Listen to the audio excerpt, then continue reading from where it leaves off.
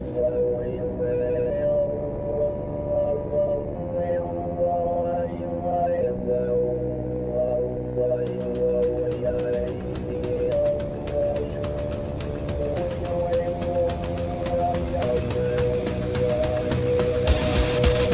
Politic Podcast, the show for normal Americans.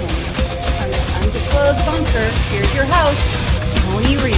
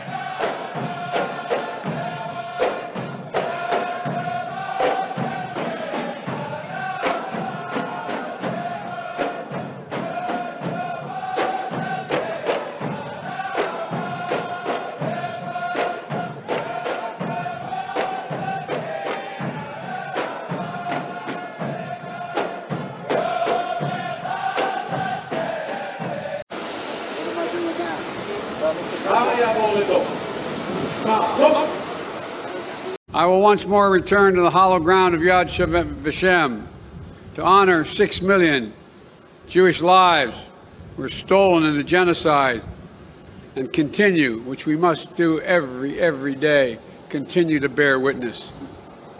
To keep alive the truth and honor of the Holocaust, horror of the Holocaust, honor those we lost. I will once more return to the hollow ground of Yad Vashem to honor 6 million Jewish lives were stolen in the genocide and continue, which we must do every day, continue to bear witness. To keep alive the truth and honor of the Holocaust, horror of the Holocaust, honor those we lost so that we never, ever forget that lesson. There appeared to be a real split over the approach to Iran. Listen to this exchange here. Made it absolutely clear. We will not, let me say it again, we will not allow Iran to acquire a nuclear weapon. I continue to believe that diplomacy is the best way to achieve this outcome. Words will not stop them, Mr. President. Diplomacy will not stop them. The only way to stop them is to put a credible military threat on the table.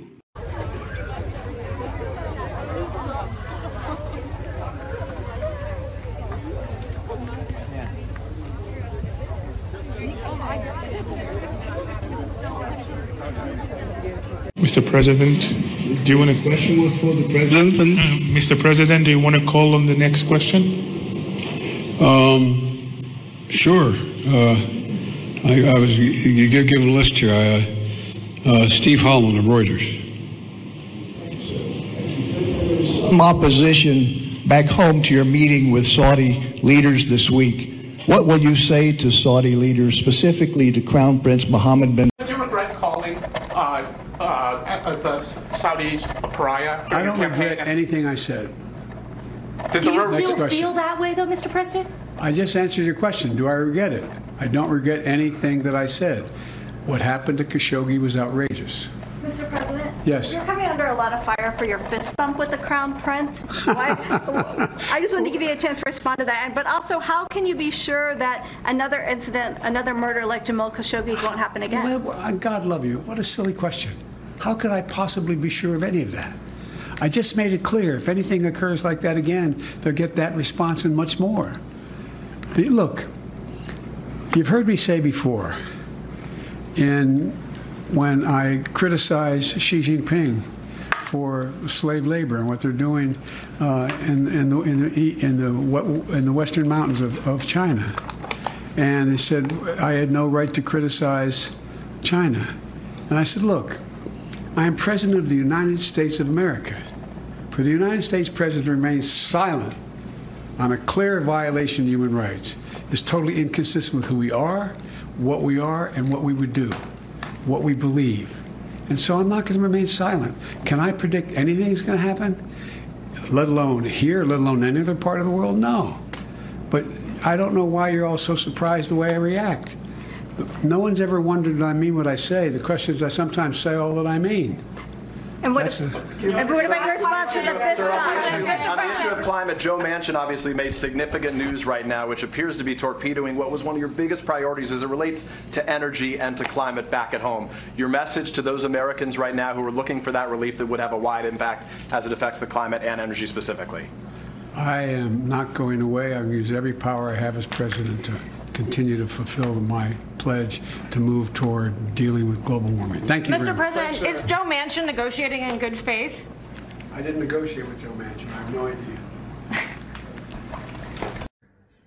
And the United States has suffered loss as well, including the killing of Shireen Abu Akleh.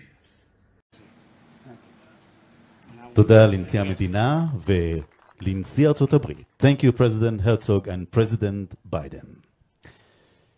ועכשיו, קהל נכבד, honored guest. Mr. President, what's your message to Democrats who don't want you to run again? They want me to run. 2/3 say they Read don't. the poll. Read the polls, Jack. You guys are all the same. That poll showed that 92% of Democrats, if I ran, would vote for me. A majority of Democrats say they don't want you to run again in 2024. 92% said if I did, they'd vote for me. Will you shake the Crown Prince's hand? Will you shake the Crown Prince's hand, sir? But again, this is what the president's going to be focused on. We're not going to pay attention to polls. That's not what we're going to do here. What we're going to focus on is delivering for the American people. Well, we're talking about homelessness, talking about the number one issue in California, which is mental health and homelessness, what's happening on the streets, sidewalks, opportunities in LA County in particular, to not just highlight the problem, but to focus on solutions. And what I was focused on is what can we do together that's big and bold, demonstrable, where people can see the results, specifically in LA County. And does that mean more money's coming? It's money, it's resources, but it's resourcefulness, meaning there's a lot of money floating out there. I mean, I'll be honest, if I was watching this and I just hear politicians talking about more, I mean, you've been hearing that from folks like me for a decade. We've been spending records amounts of money, and people are looking and saying it's worse than ever. So it's really just targeting our efforts, it's focusing them, and I think that's the opportunity and niche. You know, We've decided to release the Kraken tonight. And joining me is our favorite and only CNN senior data reporter, Harry Enton. So you don't even know what that film is. Well, you explained it to me in the break, so it's all good now. I'm caught up. And the remake as well. Yeah. So obviously inflation, huge concern, number one concern for many people. How is it affecting the president's job performance? So, you know, I've made a limited number of slides tonight because the first slide is somewhat complicated, so I'm going to walk us through it. Please. And you so, know I'm easily thrown by slides. I know. So we're going to keep age. You're not that old. My mother perhaps has a few years ago. Any event. Don't say that. Well, I love my mother. Any event. The point is, take a look at Joe Biden's job disapproval rating since last year, July of 2022. Then look at it in 7 months ago in December of 2021, July of 2021, December of 2021, and now. What do you see? You see his disapproval rating is rising from the 40s into the high 50s. At the same time, look at the percentage of people who say that their top familial concern is, in fact, inflation. Back in July of 2021, a year ago, it was basically nobody who was saying that inflation was a large concern, maybe outside of Larry Summers. Then it started picking up in December of 2021, and now it is the clear number one issue, and we see this clear correlation. As more people are concerned about inflation, Joe Biden's disapproval rating climbs ever higher. Yeah, Larry Summers did get it right. He did. He was early. How does President Biden stack up against other presidents at this time in administration's past?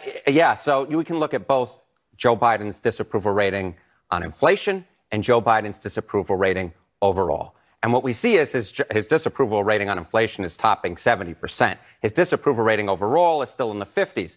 But if you compare that to every single other president at this point in the first term, throughout polling history, this goes all the way back since the 1940s, he is the worst on both. And the reason he is the worst overall is because inflation is eating his presidency alive at this point. It is much easier to be the opposition party. Give the Democrats some grace. Governing is hard, especially when you have tiny margins. But and welcome back to Flyover Politic Podcast. I got all my stuff swapped, so if I look weird today, it's because I'm changing up, trying to look at the camera more. I noticed on me and the wife watched one of my shows, and I'm always looking over here because that's where I read, but now I'm going to put it right here. So it's a little ass backwards. That's a good intro right there. You know, today's going to be kind of a off show, not a lot of slides or craziness or things to be going over, just some sound bites and some talking, but I think that intro is just very apropos. I mean, I never even knew Trump got that. I guess that's the traditional thing, so that's why I started it. And then you see him and people getting pissed off because he did fist bump and then literally getting corrected by foreigners before he hit ground and the sniffing. And, man, this guy is a soup bone. But, you know, as King says and that yuck gay guy on CNN, you know, it's hard. It's hard being the president. It's not easy. And it's just the incredible hypocrisy of it all is so amazing. I have a slide here. Let me pull it up. I think it is really, really good on how our media is, and I think, let me see if I can find it. Hold on, sorry. I'm fucking up. There it is. That pretty much sums up our media. Let me bring it down to a manageable size. Of when Trump and Biden, everything is in that prism. We had 4 years of the end of humanity. He's senile. He has problems. And I'm just going to play, just to get it, you know, started up here. Here's 2 minutes of Democrats talking about inflation and butt lag talking about gas prices again. And an actual reporter doing the news in Texas, and because they backed into this global cabal of green energy, the fucking power goes out during his broadcast. You have this kind of heat over major populations, you get a big draw on that electric demand, and it looks like we may have just switched over to generator power. Our lights just went out. 104 in Huntsville. It is excessive heat in College Station at 105 degrees. We are looking at, okay, we're back now, 105 degrees currently in College Station, so excessive heat up there. We're for cutting the cost of electric vehicles, because when you have an electric vehicle, then you're also going to be able to save on gas, but you got to be able to afford it in the first place. Right. Now, we're actually starting to see on some models the costs come to where even if your car payment's a little higher, your gas payment will be a little lower and you come out ahead. But the prices still need to come down for most Americans to be able to get in an EV. I really doubt that we're going to see an inflationary cycle. Most economic analysts believe that it will have a temporary or transitory impact. The faster than expected increase in some of those prices is actually a good sign. The overwhelming consensus is going to pop up a little bit and then go back down. No one's talking about this great, This is something that will settle down. Transitory. And the data shows that most of the price increases we've seen were expected and are expected to be temporary. There's nobody suggesting there's unchecked inflation on the way. It's highly unlikely that it's going to be long-term inflation that's going to get out of hand. I don't know anybody who's worried about inflation. Over the last couple of months, we actually saw it trended downward. President Biden's chief of staff, Ron Klain, enthusiastically retweeted an economist who had said in part most of the economic problems we're facing, inflation, supply chains, et cetera, are high-class problems. What is the Granholm plan to increase oil production in America?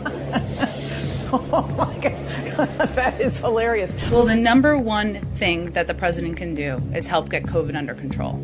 That we know is the root cause of inflation. President Biden this afternoon saying he thinks we're at the peak of the crisis right now and that lower prices are on the way. The inflation has everything to do with the supply chain. Make no mistake, inflation is largely the fault of Putin. I'm going to do everything I can to minimize Putin's price hike here at home. If you want to get rid of inflation, the only way to do it is to undo a lot of the Trump tax cuts. I think ever since you've come into office, things are really looking up. You know, gas is up, rent is up, food is up, everything. Pain is the point. It's unequivocally what they want to do. They believe in their twisted little liberal minds that if we make it so painful, I mean, they've talked about this for years. If you had European gas at $6 an hour, people would go green. And what is Europe doing? They're going back to coal and natural gas. They've had to. They don't have a fucking choice. Not these moonbats.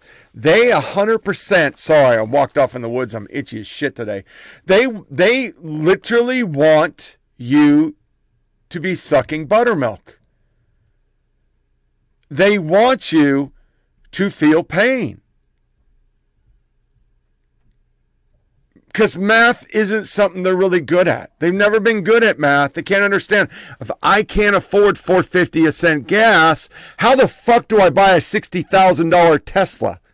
I'd buy the Tesla. I like them. Don't judge me. I think it's a good looking ride. And considering it's a good work car if you're living local and you got to drive maybe 30 miles, it would work. Sure, my electricity's gone up and I'd still kind of pay, but I'd save a little. So I'd go that route, but I can't afford $60,000 fucking Tesla that I'll get in 3 years. Can't afford it. So why do they do it? Do they really believe, and I think they do, abortion and green energy is going to get people to let them win in November? Did they believe that? And how stupid do you have to be to believe that? I mean, really, folks, think about it. It doesn't matter if you suck dick, you still need gas. It doesn't matter how much you hate Whitey and them motherfucking Peckerwoods. You still need gas. You still need to buy groceries that are insane. I went to get like 6 items the other day at Walmart after one of my doctor's appointments, and it was mother fucking $34. Water, milk, eggs, the $4 air filter. I mean, there was nothing in my cart. Why is he not being pummeled to death with what he's done? It's almost astounding. And it lies right in to our first segment of the day about AOC. And I want y'all to know once again, these are the people that called for everybody to fucking protest out at congressional houses, to Black Lives Matter was so fucking important that COVID couldn't break through. And this Wahoo, and you've seen him on this show because we played his shit. He's a comedian. And the big booty Latina, my God. See, my favorite big booty Latina. I love you, AOC. You're my favorite. She wants to kill babies, but she's still beautiful. You look very beautiful in that dress. You look very sexy. Look at that booty on AOC. That's my favorite big booty Latina. Why don't you do a little selfie? I love it. My favorite AOC. Nice to meet you, AOC. Look how sexy she looks in that dress. Woo, I love it, AOC. Hot, hot, hot like a tamale. Hey, everybody. I'm here in the Capitol. See this guy right there? Right there. When I was walking up, he said, hey, right in front of a Capitol police officer, hey, here's this, look at that big ass, look at that big juicy booty, this Latina, like whatever, you know, all the bunch of racist, sexist stuff. And since nobody can do anything, I'm just telling you because this institution is not designed to protect people. And it's really hard and it's really sad that my only recourse is to just let you know about it, but that's the institution we're in. Really just can't help but think about all of that footage and evidence that we saw the day of all these Capitol police officers helping and being sympathetic to the insurrectionists on January 6th. And everyone just decided it was too politically difficult to deal with. So they all just brushed it under the rug. And to this day, there has never been an investigation into that. Never. So as a result, we have no idea which officers are safe to be around. We have no idea if any of those officers and the ones holding massive weapons were with that crowd or if they weren't. But if you raise questions about that, or if you don't feel safe, it's construed as you attacking the entire institution of public safety. Riddle me that. Riddle me that. And we saw a lot of that show up, not just in our politics now, but even the State of the Union. Because now both parties are in a contest of how much money they can shovel in this system without critically holding any of it accountable. It is dangerous. Samuel L. Jackson called Justice Thomas Uncle Clarence and tweeted that a ban on interracial marriage is next. Representative Benny Thompson called Justice Thomas Uncle Tom, citing his support for voter ID in opposition to affirmative action. He stated that Justice Thomas doesn't like black people. He doesn't like being black. I'm going to take a second and repeat that line. Justice Thomas doesn't like black people. He doesn't like being black. Chicago Mayor Lightfoot attacked Justice Thomas in a profane rant, suggesting the decision would lead to overturning gay marriage. Hillary Clinton called Justice Thomas an angry person of grievance. It's not just Justice Thomas they attacked. CNN suggested that Congresswoman Mayra Flores wasn't the real deal. They believe, and I quote, she holds views outside the Latino mainstream. Mayra, too, dares to think differently than what the elitist left demands. A guest on MSNBC, host Joy Reid, called Virginia Lieutenant Governor Winsome Sears a black mouth of white supremacy. Twitter allowed Uncle Tim to trend for hours after Senator Tim Scott State of the Union rebuttal before taking action. A white newspaper cartoonist for the Utah State Salt Lake City Tribune portrayed me as a white Klansman. So typical of the condescending racism. If these same attacks were aimed at Barack Obama, it would be called out by this committee and the media for exactly what it is, pure racism. This chairman would probably hold a hearing on it. Had a chance to speak to the congressman earlier today. What did he say? Well, he claims that he was never questioning the girl's story. He said he was only reacting to a headline that he saw. This was in reference to a story about the Ohio Attorney General Dave Yost, who claimed that he found no evidence to support this allegation that this 10-year-old girl from Ohio had to travel to Indiana to have this abortion. Jordan tweeted, "Another lie, anyone surprised?" Then he deleted that tweet. So I asked him about that and whether he would apologize to the family. Why did you delete the tweet? Well, because we learned that this illegal alien did this heinous crime. So we deleted the tweet. Did you apologize to the girl and the family for suggesting it was a lie? Never doubted the child. I was responding to a headline from your profession, the news profession, which happens all the time on Twitter. Doubted Joe Biden, which is usually a smart thing to do. So then I also asked him whether or not about whether this fact that this tweet came across as if he was in fact questioning the child's story. He said, "No, not at all. I was just questioning Joe Biden." And then I asked him about the idea about whether a 10-year-old should be required under the law of his state to have this child carried to term if she is raped. He would not answer that specifically, saying this is up to the state legislatures. He would not express his preference on this issue. So not apologizing for the tweet, not apologizing to the family, not regretting the tweet, but just claiming it was misinterpreted about what he meant, saying he didn't mean to question the girl, but criticizing the undocumented immigrant who was alleged to have perpetrated this heinous crime. So, just to be clear, if the Republicans take control of the House, he would be the chairman of an incredibly powerful committee, the Judiciary Committee, which would have jurisdiction over some of these issues. His tweet called the allegation, quote, a lie. A lie. Two pretty straightforward words there. And his comments today is that we all misinterpreted that.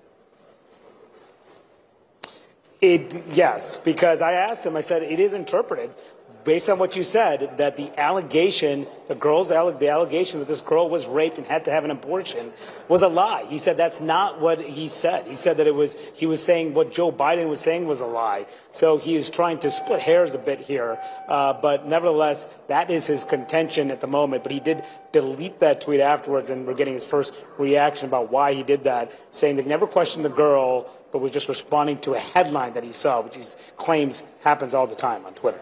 Yep, and then a quick pivot to try to make it about illegal immigration. We've seen this script once or twice before. Manu Raju live on the Hill, an important conversation. Thank you.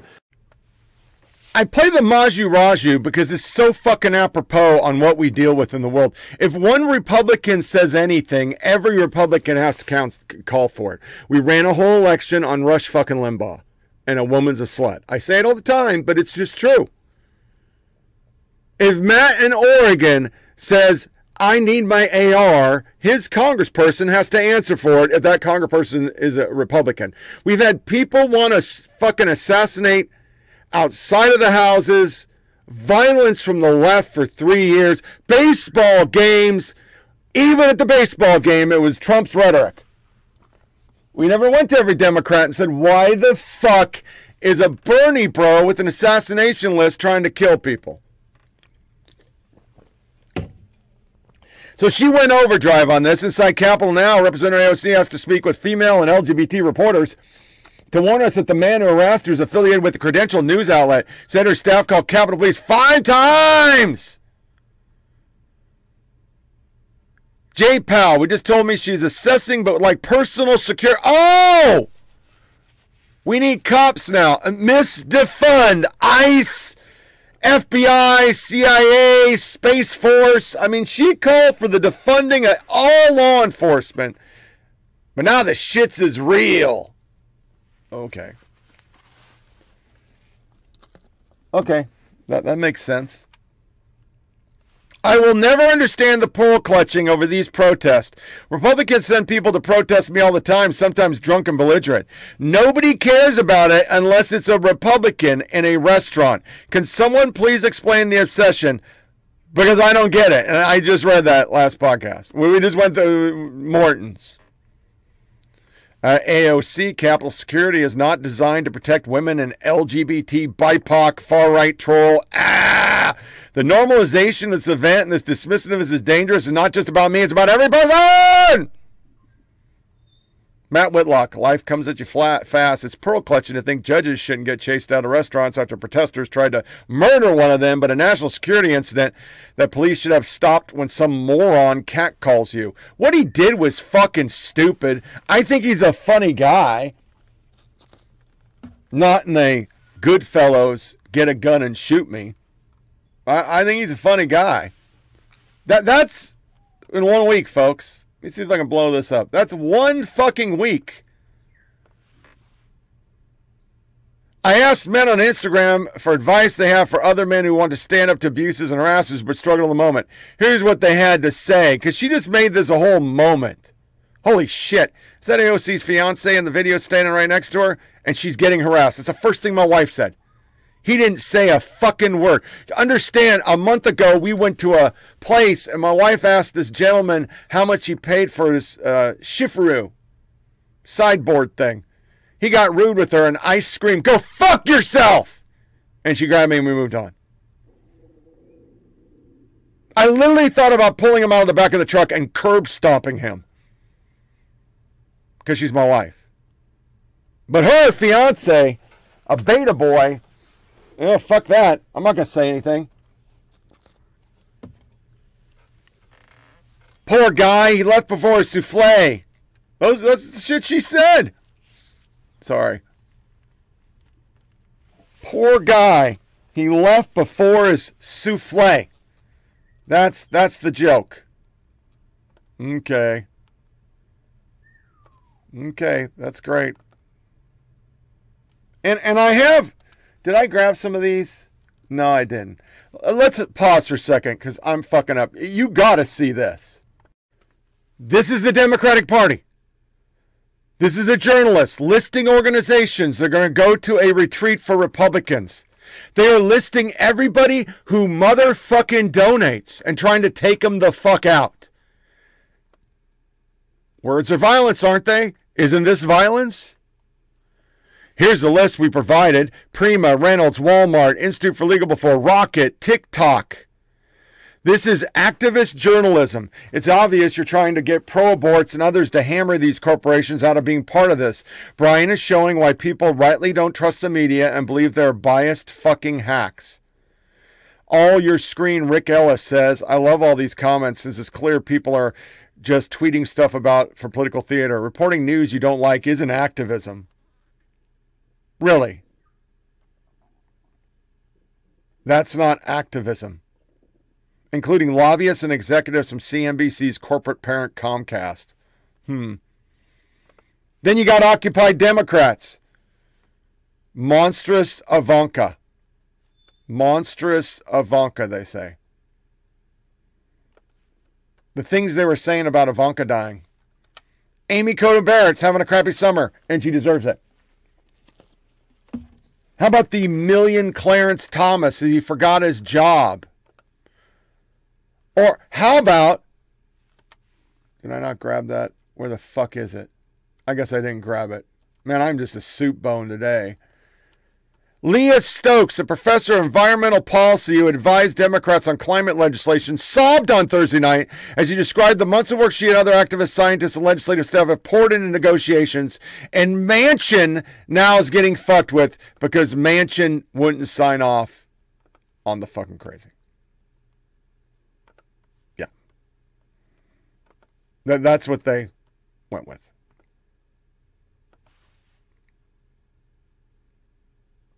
But yeah, big booty Latino is so violence. People insult. There's so much violence.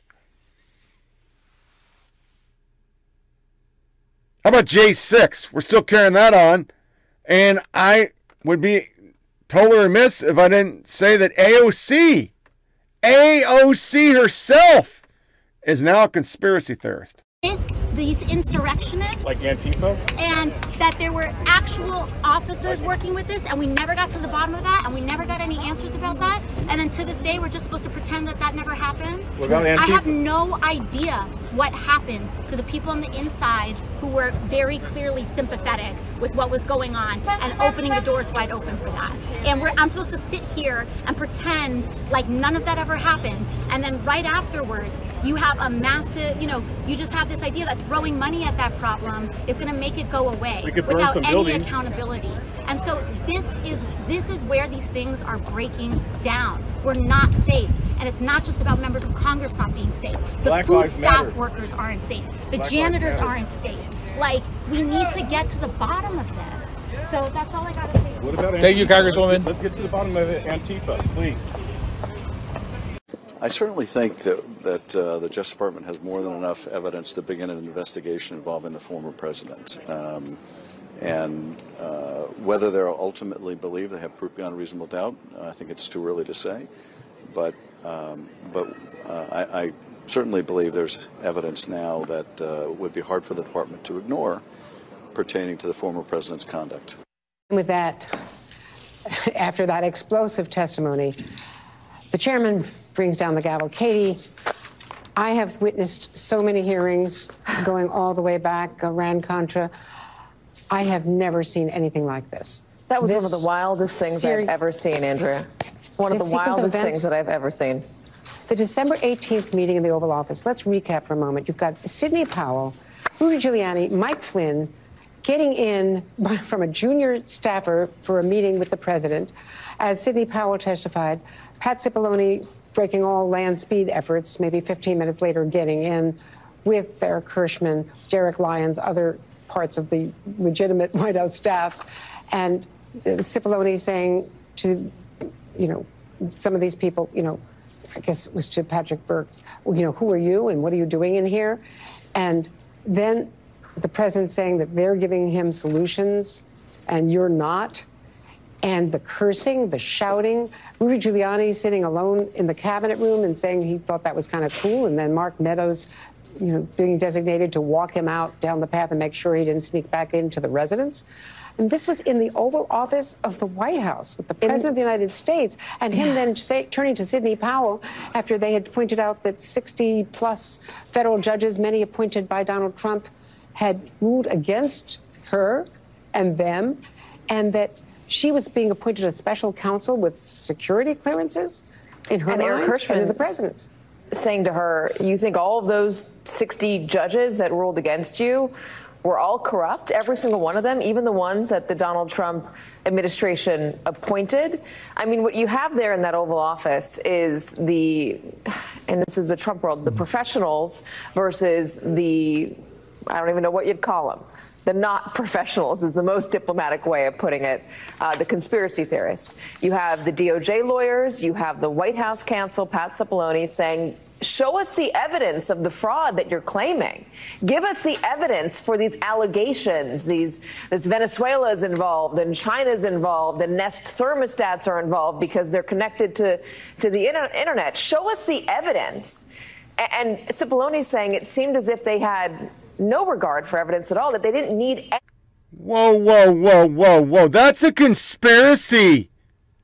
I thought the Capitol Police were the next level to Christ. Not disparaging them, but you guys all of a sudden went from George Floyd protests that all cops are garbage and should not have jobs and it's okay to burn down motherfucking police precincts to police are the greatest thing ever. We had a guy who died of natural causes in state because he was skulled with a fire extinguisher. That never happened. And then, of course, you see the people on MSNBC, and you see him once again. Shift for Brains has been forever lying. We got him. The walls are closing in. It's over. It's all over. Yeah, whatever. So we're going to move on to, let's do a quick segment right now because I set up the site with a different intro, so I did get two emails. So we haven't done this since the old days. Turn on my computer. I go online.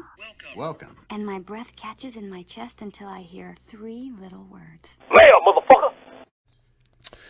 So the two I got a bunch of little ones. Hey, great show. And I thank everybody who does that. It's really sweet. When I set that up, I was just trying to get feedback. So if you go on the website, it'll send you your email and maybe it'll send me an email.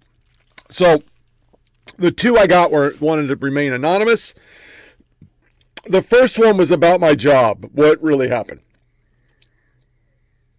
For all I know, it's somebody from my work who asked this question. The reality was I was handed a rising star girl with very little experience other than merchandising. And I didn't want her. I had a fantastic employee already picked, but I didn't have a choice. So I brought her on board. We never hit it off. She didn't like me. But I played nice, did as much as I could, gave her a table. I just kissed her ass, just tried to keep her so I could get the last credit card paid off, put a little money in the bank, and work for a while. And then I was going to change jobs because it was a little bit too much for me physically with my back and all that stuff. And as time went on, she was a fuck up. She kept leaving doors open. She came to work late all the time. And I was Mr. Nice Guy. And the old Army saying is you can always go in hard, but you can't come in hard and you can't come in soft. If you come in soft the first time you're hard, you have a revolt. And that's exactly what happened. After leaving the back door open numerous times and leaving the fucking front door of the store unsecure, and I walked right in, and then the person blamed me for opening the door for a pallet during the day, but I departed at 3. I got mad. Just didn't say anything. So the next time, I counseled her. That's when it started. She always wanted to be a manager. Her theory was I was going to leave because I told her I was going to leave. She was going to take over the store, and now she can't. So she started backstabbing and turning the staff against me. And there's really nothing you can do. I was so sick. I knew it was happening, but I couldn't fight. I didn't even care. I came into work. I was out of sick time, and I just went home because everything in that building made me nauseous. The very fact that there's mold in it and they don't want to do anything about it made me nauseous. It was just so nauseous all the time. It was at the height of whatever the fuck I have. And once that person coordinated a trip, take a vacation during the time she knew I had a whole bunch of appointments and we were short on staff, I knew my reaction of not saying anything probably wasn't going to work because I did what she did, passive aggressive. So she got half the staff to write letters. She knew it would push me over the edge because I was honest and said it's kind of freaky that 38 motherfuckers have been fired out of 90 stores since I started. So instead of doing what I should have done, which is fight everything and stay there and refute it, go through the process, let them fire me because they didn't really have grounds to fire me. It was all made up shit. The wife and I just said, for your health, fuck it, quit. And so I left. My rebuttal is why I got kicked out of the door the next day, because I dimed out my DM who never came to work. I mean, I've seen the guy 3 times. So the second part of that question was, when will I go back? I'm hoping whenever I can get just a little. I'm pretty good. It's a lot of pain in the morning and evening. I don't feel great, but it's getting a little better. And I think once the esophagus heals from it being dilated, I think I'll be a little better. But it's been off and on. Every other day has been horrible since the procedure, because I know it realigned everything and it should help me. But I just want to get totally to I can go back to eating food. If I can eat normal food, I'm eating yogurt and fruit. And I'm still eating soft stuff because it just hurts. And when I eat solids, it's like my stomach goes crazy. There's this feeling all the way up your neck. It's just, they don't know what it is. They know it's happening to people, but they just don't know what it is.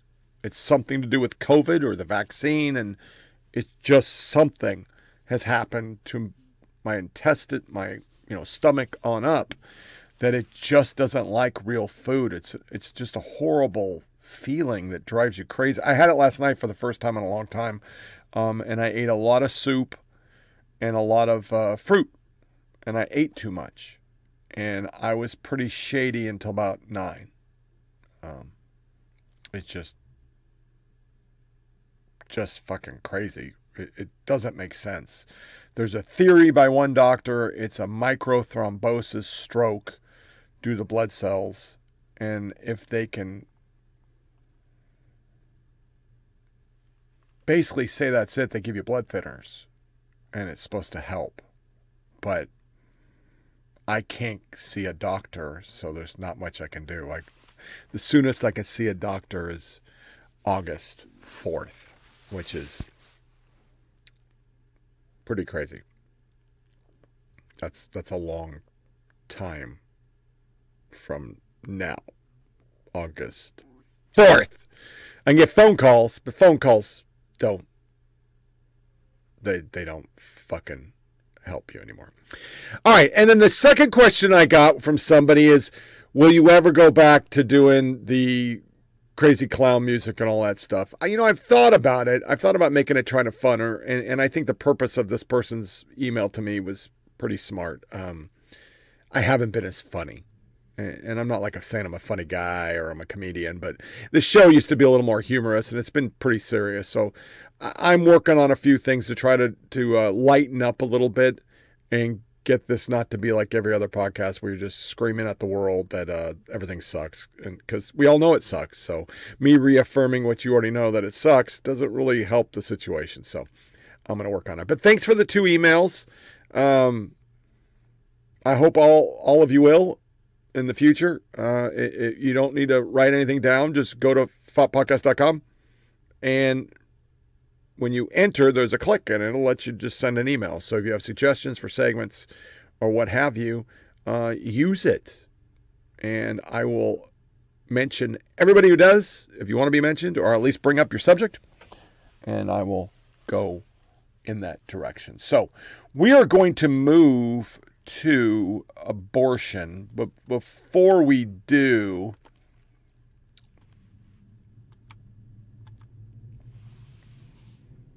I wanted to make sure I put this up. They represented us in France. Those were our representatives. Now, once again, I don't give a fuck if you want to be a unicorn. Be a fucking unicorn. But that's some fucking embarrassing shit that our country sends that out when both of them represent 0.06% of the country. That is not America. And it goes back to, once again, when you represent America, it's all of America, not your freaky deaky bullshit. And remember, I was a Christian. I could not have a cross. I could not have a St. Christopher. I couldn't have anything because I was serving the United States of America. And even though 80% of this country is religious, not all the country's religious, so your religion has nothing to do with your representation. This is their religion. I got a video I'm going to play today because I watched Mississippi Burning. And the amazing thing is, it was about the KKK. Well, we have that on the opposite now. Indoctrination on a level in our schools, on our TV, in our cartoons, that is just the same as the KKK. It's an ideology being rammed down kids' throats that we used to say was inappropriate. But this administration, as you can see, really anything goes. So here's the choice cuts, and then you'll have a few sound bites in the front, and you'll see the jerk off of the week, and then the rest of the abortion insanity. La niña vivía aquí también. Sí, pero ella está bien. Todo lo que están diciendo en contra de él es mentira. Ya. ¿Y la niña, usted es familiar de la niña o es solamente? Mi hija. La señora, quien se negó a dar su nombre y quien ocultó su rostro, asegura que ella no ha impuesto cargos en contra de Gerson Fuentes, de 27 años, quien está acusado de violación. De acuerdo a las autoridades, él confesó que tuvo contacto vaginal al menos 2 veces con la niña, que recientemente cumplió 10 años, por lo que se estima que pudiera haber tenido 9 años cuando fue violada y quedó en embarazo. Status, whether they're in prison or out of prison, period, the end. And finally, this claim, which Mr. Jordan just made, is repulsive and untrue. The notion that anyone is suggesting that abortion should happen up until the birthday is an absurdity and deeply offensive to women who are making important healthcare decisions every single day. And I yield the balance of my time. Roughly 2 weeks ago, the United States Supreme Court did something unconscionable. It stripped away a constitutional right from the Americans here who depend on access to good care, reproductive care, when it overturned Roe versus Wade, and it restricted access to safe abortion.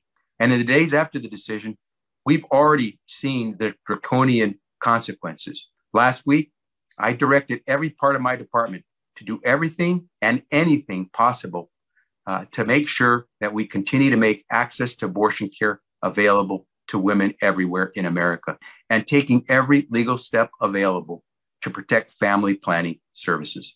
This report serves as an important reminder of a cause that my colleagues on both sides of the aisle should agree on. That is addressing the root causes of the 121 million unintended pregnancies that occur every year, nearly half of all pregnancies worldwide. Left unaddressed to this crisis will continue to have global repercussions. Unintended pregnancies are not the same as unwanted pregnancies, and pregnant individuals are not the same as mothers. Not all individuals who become pregnant are women and girls. Transgender men and non-binary people can and do become pregnant. So what about abortion? I say this report is not about abortion, but it is relevant. Research shows rates of unintended pregnancy tend to be lower in countries with more liberal abortion laws compared to those with more restrictive laws. Since 2000, the beginning of this century, 28 countries changed their abortion laws, and 26 of those countries moved to broaden the grounds for access to legal abortion. The US and Nicaragua are the only two countries in the world that have restricted legal access to abortion in this century. That abortion is as common where it's illegal as where it's illegal. What's different is that abortion is much more likely to be unsafe where it's illegal. The WHO issued new safe abortion guidelines, and they actually recommended lifting policy and legal barriers to abortion. And these are evidence-based guidelines.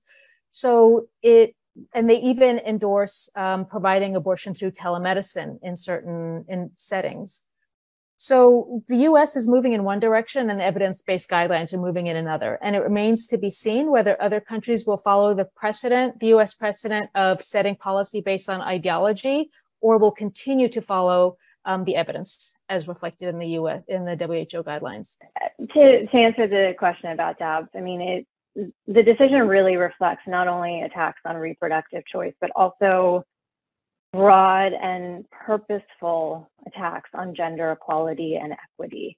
And this isn't hyperbole. I mean, without the right to decide if, when, and with whom to have children, women, girls, and others who are able to get pregnant will face a myriad of regressions to their rights, to their well-being, to their safety, to their economic empowerment, to their meaningful participation in public life, to equality in their homes and communities.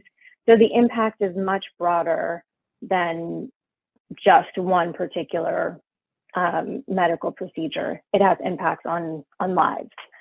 We know, and policymakers should know, that access to SRH, including contraception, including abortion, is one of the first services to be lost when a crisis emerges. And so it's not being prioritized, and it's certainly not seen as a critical. Flyover Politics, the media jerk off of the week.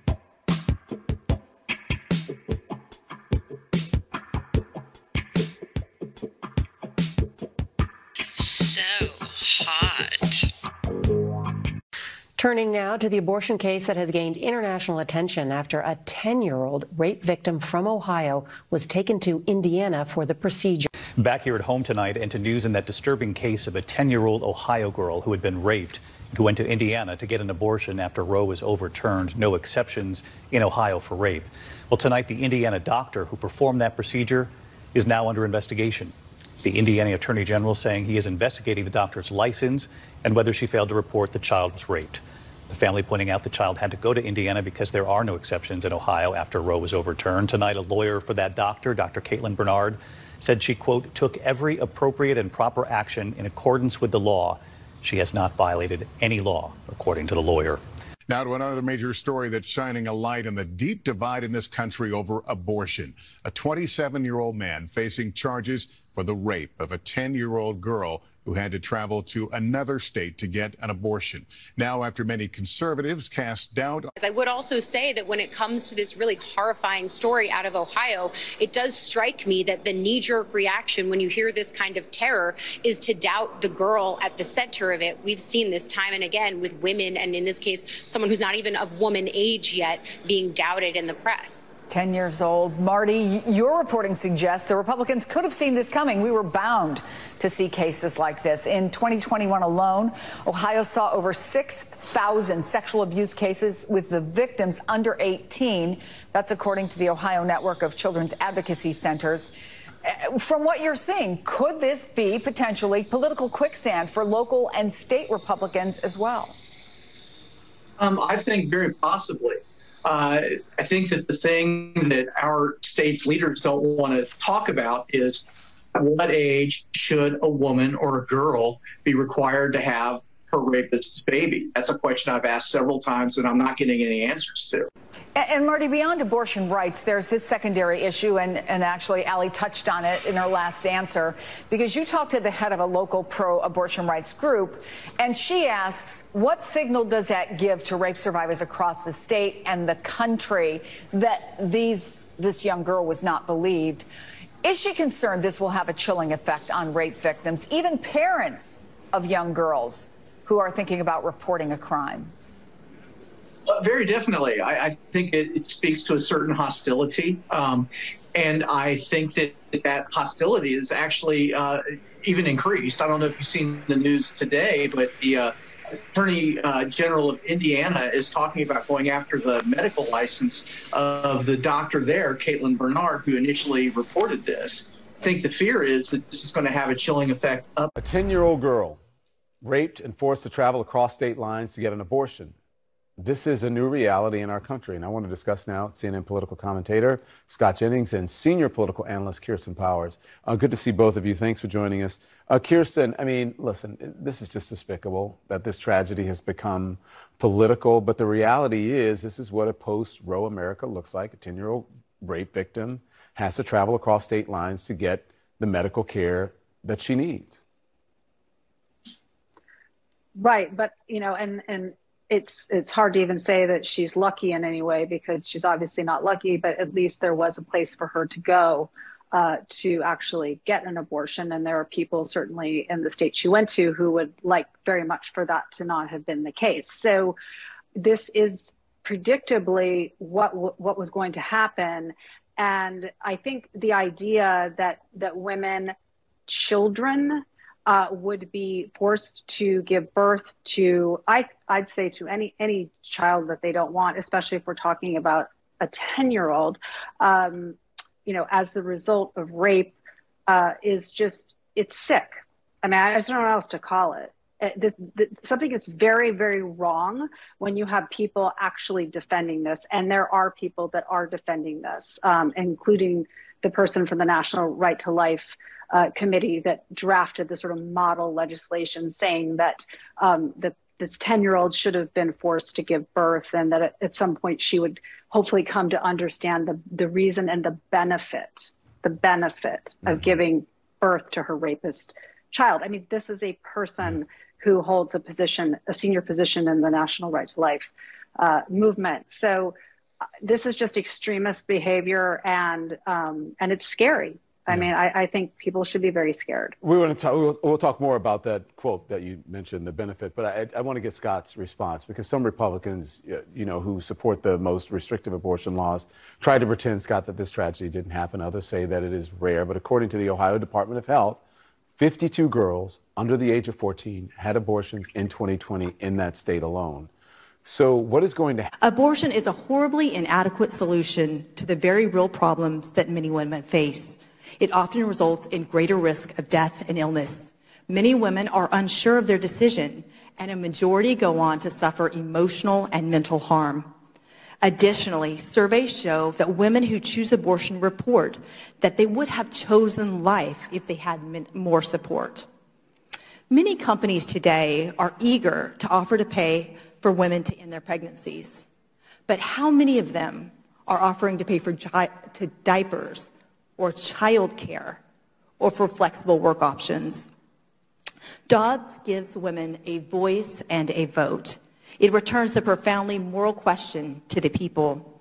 It presents an opportunity for America to restore a culture that values families, mothers, and women. After they're born. Miss Graves, could you answer that? Would you just, yes or no? I have to say, Congressman, how you just characterize the representative statement is extremely inflammatory and the type of thing that it's dangerous. And what you guys have been talking today about the threats against crisis pregnancy centers, which I assume are serious and are terrible. The threats that people who work on abortion access take every single day. I'm assuming that you're for infanticide. I would also say that her language of health. Madam Chair, okay. Gentleman's time. Congressman, ask the question. He's reclaiming his time. I would say this: it's inflammatory when she says health care. Yeah, abortion is health. I'm not. Hold on. I'm not giving. I'm not sharing the. Reclaiming my time. Now, this being said, do the three of y'all? Since you are the president of the National Women's Law Center, I was hoping that you could define what a woman is for us in this committee hearing. Well, as the president of the National Women's Law Center, you can imagine I say woman a lot in my day job. Okay, so I'm just asking for the definition. So what I'll tell you is I am a woman. That's how I identify. Okay. But I wonder, however, if in part the reason that you're asking a question is that you're trying to suggest that people who I am don't simply asking the identify as question, women and I can't simply be want an pregnant. answer.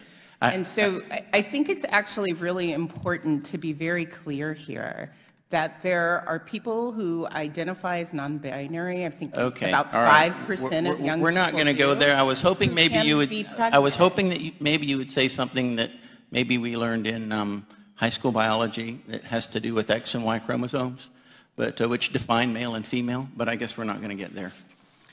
I'm talking about, do you agree? I know, I get that, but do you agree? I mean, do you support infanticide, killing a child after he's born? I do not agree with the basis of that question, What's but the I basis? do believe that abortion is health care.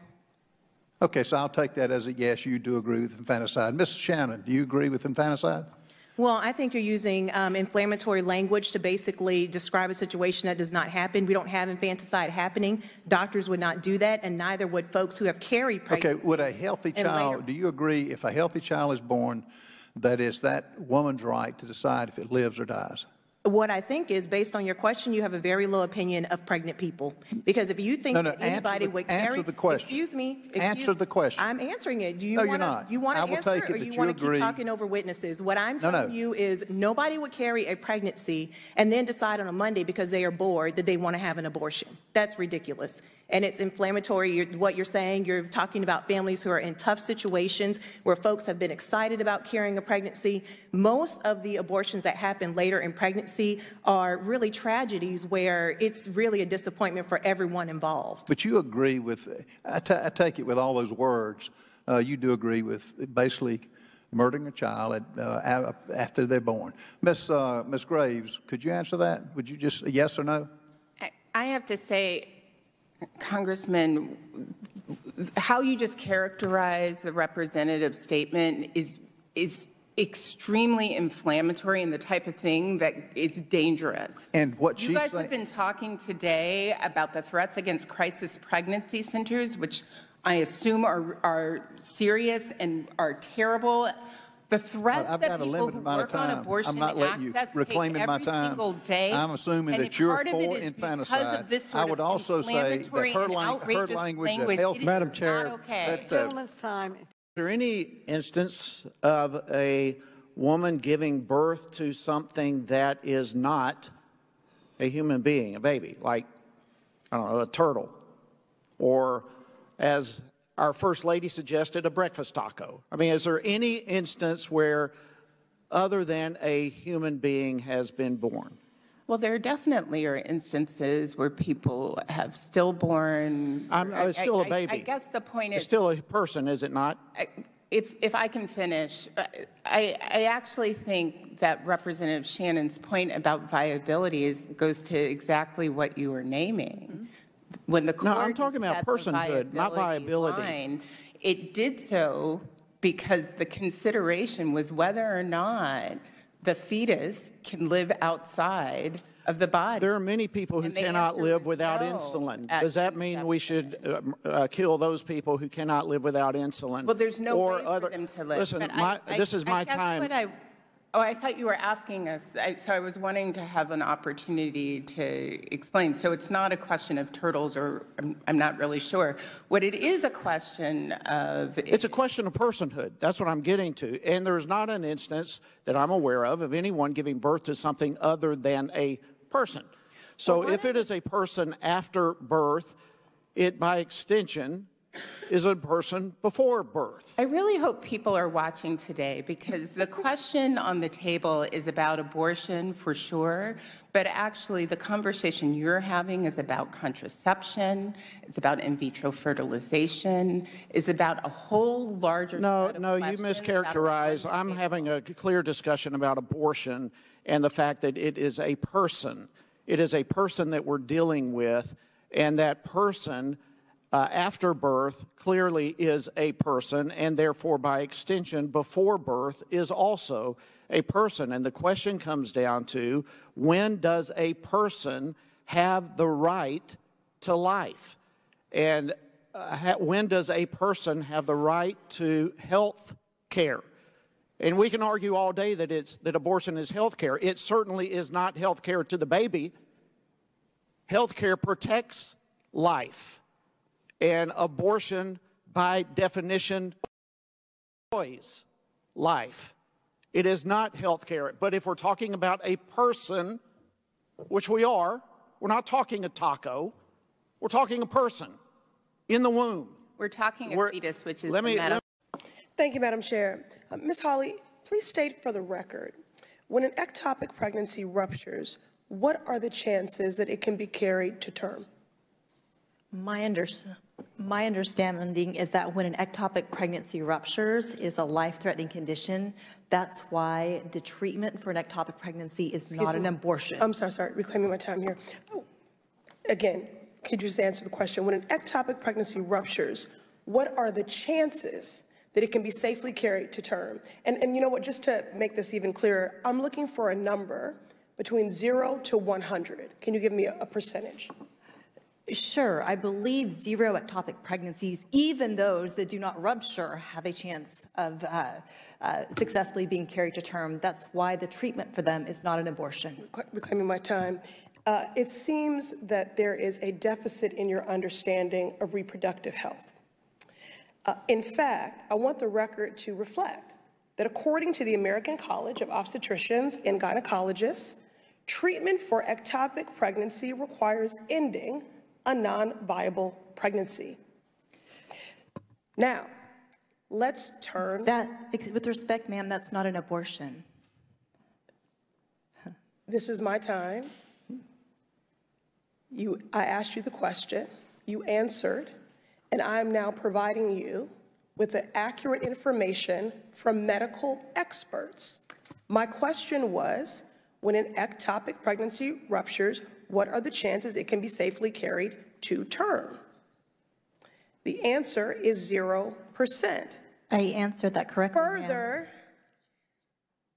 when it comes to one's accurate understanding of reproductive health and abortion care with an ectopic pregnancy, the American College of Obstetricians and Gynecologists says, quote, treatment for ectopic pregnancy requires ending a non-viable pregnancy. This is my time, end quote.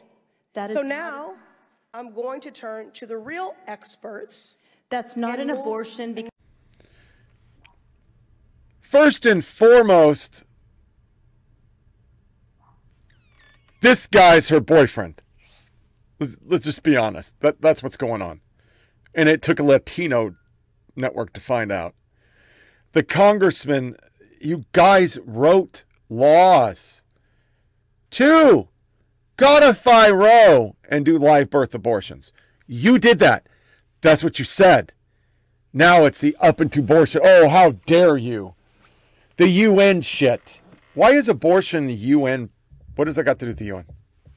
A World Health Organization. Abortion is not medical care. You say it is, but it's not medical care. It's a decision made to have a baby or not have a baby. And you don't do it with doctors. Anybody could be an abortionist. That's what you guys say. all the media will not say that the individual is an illegal immigrant. You won't say it. So I guess it just doesn't happen. It's like we're not going to know he's an illegal immigrant. Is that what you really believe? And what is wrong with our media that they won't? It's like you have so many agendas right now. You're having a hard time keeping up with all of them, aren't you? We're not going to talk about the border because, that's scary. And we're not going to talk about this. We're not going to talk about that. So, yeah, let's just, here he is. We'll just name the guy. And we're only doing it for what reason, boys and girls? We're doing it because they want to prove the point that the story was true and own the cons. So you own the cons by admitting that an illegal immigrant raped a 10-year-old girl. Everybody involved with it broke the law and didn't report it. And you did interstate fucking abortion just to make a point. That poor 10-year-old girl became a tool in your fucked up game. That's what happened. If you could just admit it, it'd be so much better. That was Representative Cicilline, by the way, who said the notion. How dare you? So then we get into the numbers and everything, because there's been so many arguments about this, and I have had people learn better. The average age a girl gets her period is 12. There are people that get it earlier, but it's very rare that a 10-year-old. These are USA Facts. These are abortion sites. It's under 15. Do you see any numbers? Nope. There are no data. And the reason why there is no data, because the only states that really do it are blue states. And if you look at the blue states, they are hiding in California, hiding in fucking New Hampshire. They're just not reporting it. Oregon, Washington don't give a fuck. They're reporting it. 10% of all abortions. Up to 19. They're just not going to report it. And almost every state has a law. It has to be reported. By law, it has to be reported. You look at the southern states, the numbers are much lower. So for South Carolina, up to 19. And granted, excuse me for burping, you don't know if it, how their ages are. This sums it up. So a 10-year-old girl was raped in Ohio by a legal alien and could have gotten a legal abortion in that state because it threatened her life, but the doctors didn't report it to the police, shipped her over to Indiana, and turned it into a media story to sell abortion to the public. And that's exactly what happened. That's it in a nutshell. The actual doctor or the reporter is so excited that she broke this up. She's like all over Twitter. And there were 52 abortions in children 15 or younger in Ohio, accounting for 0.3% of the 20,605 abortions performed that year. There were 63 in 2019, 54 in 2018, 61 in 2017, and 76 in 2016. That's a lot of rapes covered up in just one state each year.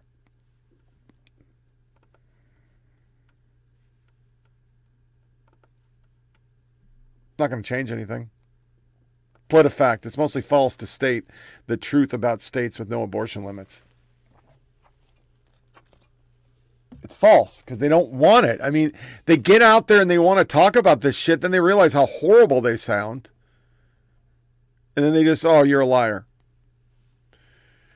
The Federalist, the rape of an Ohio girl is a horrific tragedy. It doesn't change reality. That what they want to do is disgusting. Twitter admits alleged Ohio rapist was an illegal immigrant. They all did, in turn, not state the truth. Because why would you state the truth? Why? It doesn't fit our agenda, so we lie. Then we have all these articles. Frustrated young women are trying to get sterilized after overturning of Roe. And they show 3 girls who are, I'm going to go get sterilized because I don't have body autonomy. Last podcast was men need to get vasectomies. You know that's permanent, right? Some young women are taking drastic health measures post-Roe, and it's everywhere. They're proud of this. 100 Democrats call for a national public health emergency because you can't get on demand until birth abortion. New York Times, punitive pro-life states on front page risk losing their economic edge. So are you admitting Planned Parenthood is just a money laundering scheme? Because that kind of seems like what you're doing. Then you have people like this on Twitter. I became an abortion provider today. And let me tell you, I'm glowing. I am so proud to do this work. Abortion health care. Somebody replied, and it's so true. I've heard that serial killers do get a glow when they commit a murder. Because one of her tweets is, I am aglow because I get to kill little babies.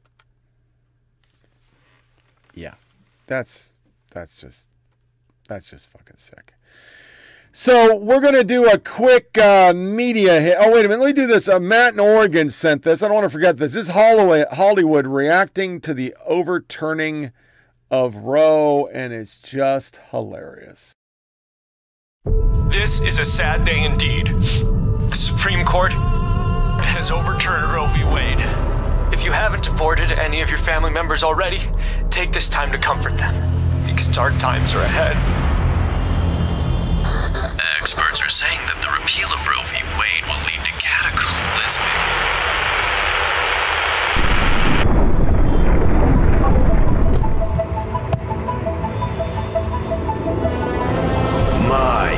Ginsburg. Run! The babies are here! Mr. President, the situation has gotten worse. If we don't reinstate Roe v. Wade soon, the babies will have taken over. And we will all have to pay child support.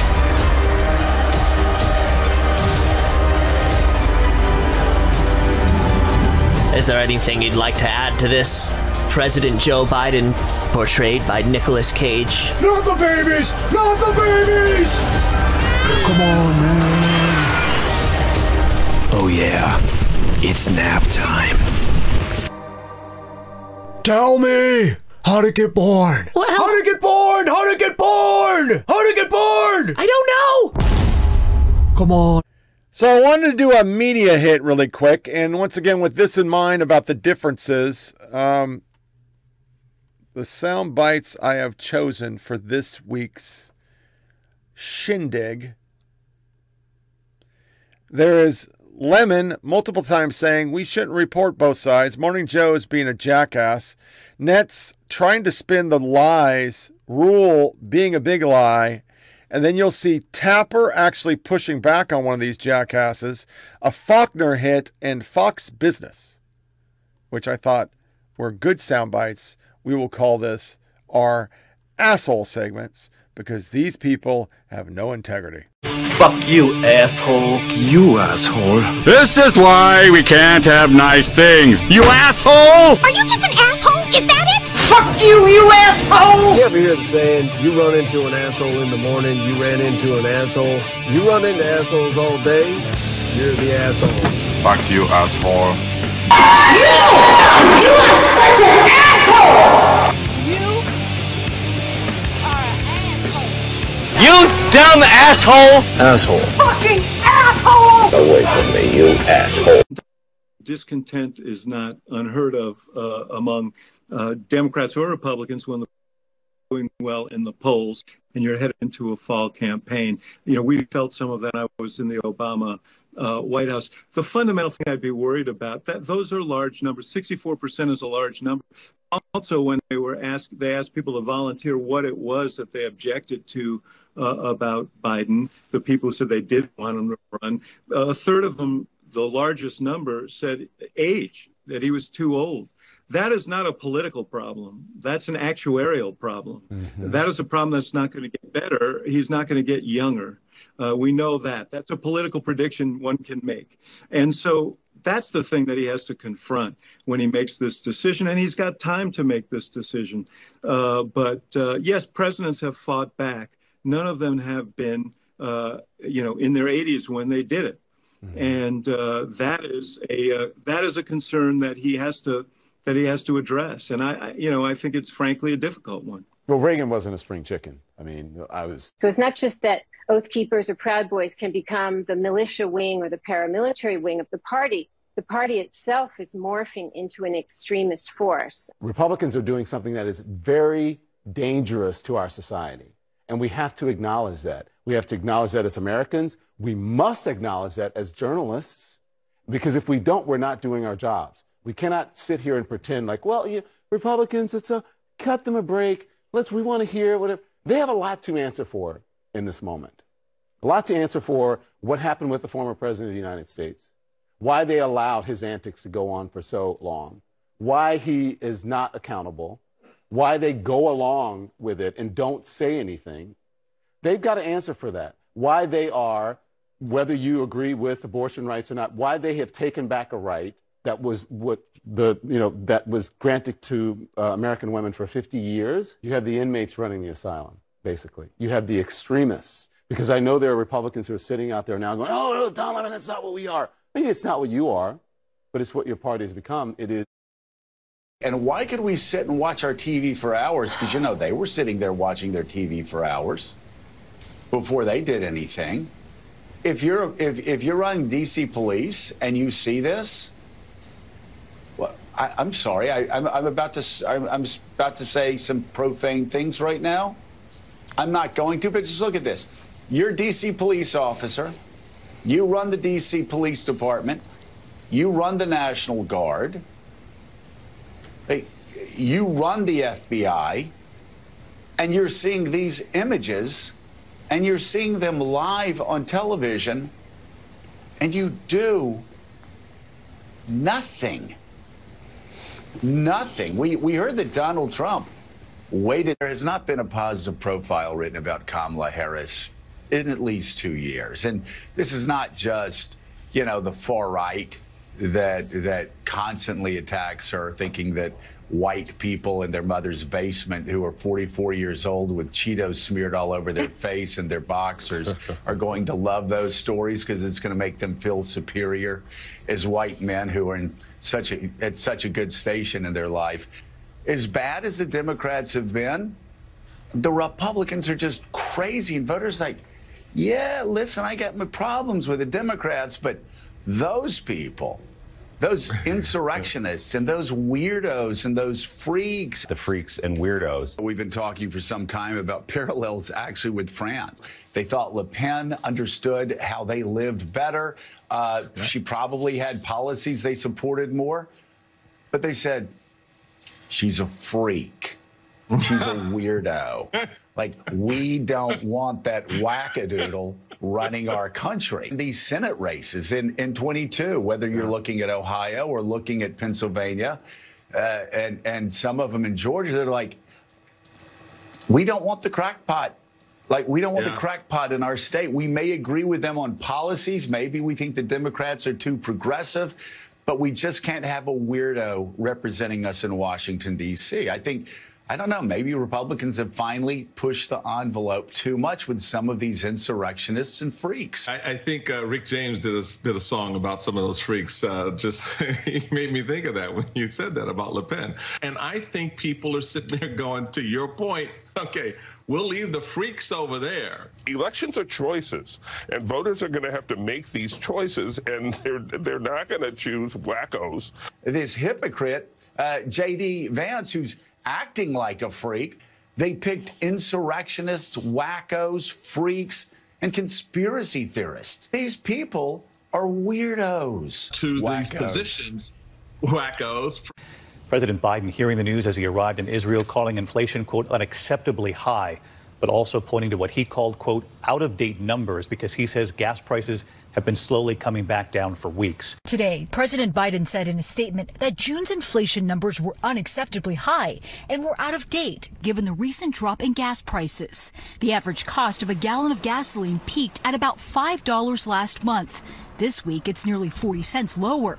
With today's higher than anticipated numbers, the Federal Reserve is expected to continue its assault on inflation.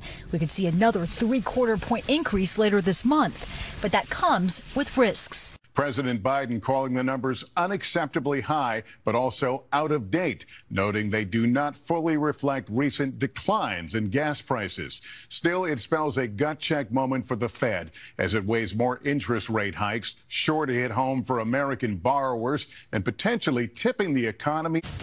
The last thing before we go tonight, Elon Musk's missed opportunity. Every night, this show tries to help people get better and smarter, to be kind, and to use this space as a force for good. Our hope is that others, especially those with huge influence, will do the same. That's why when I saw Elon Musk, founder of Tesla, world's richest guy, father of at least 9, sent a trolling tweet that involved hookers and cocaine, I got to thinking, with so much influence, why wouldn't this person rise up and be a force for good? He has millions of followers, and young people worship him, including my own teenage sons. Last year, he shared with the world that he has Asperger's. It was vulnerable and it was inspiring, which is why it baffles me that a man literally on top of the world would ever waste his time punching down. He may have more money than anyone on earth, but he doesn't have more time than you or me or anyone. So why waste his? Why not spend the earned influence and capital he has to lift people up rather than behave like a bully? He's an unconventional guy, and there are tons of good reasons to break tradition and change the game. But I see absolutely no reason to give up on common decency. If anyone can do this, if anyone can actually unite us to do good, it might actually be Elon Musk. And now I know that last night I sat here and I closed this show asking you not to get distracted by the Trump-Musk sideshow. And yet here I am, 24 hours later, still talking about that guy. But I would argue in this case, it is always a good time to call for decency. You know, I just feel like every month, one of you nice people from the White House comes on the show to talk about inflation, and you talk about these tools in the president's toolkit, and you don't use them. You don't use these tools. And, you know, there's debating and discussing going on, and meanwhile, prices are still going up. Economic initiative. He's the Democratic president, and the Congress is controlled by Democrats, so it's not as though you guys don't have each other's phone numbers. Listen, CNN's Caitlin Collins asked President Biden about inflation on December 10th. It's July now, on December 10th. And President Biden told her then that he thought December 10th was the peak of the crisis. Take a listen. And I think you'll see it change sooner than quicker, than more rapidly than it will take than most people think. Every other aspect of the economy is racing ahead. It's doing incredibly well. Now, obviously, the war in Ukraine has happened since then, which is partially to blame for higher gas prices, although Putin's forces were on the border right then. But it just seems clear that the Biden administration has misjudged how bad inflation was going to get for months and months and months.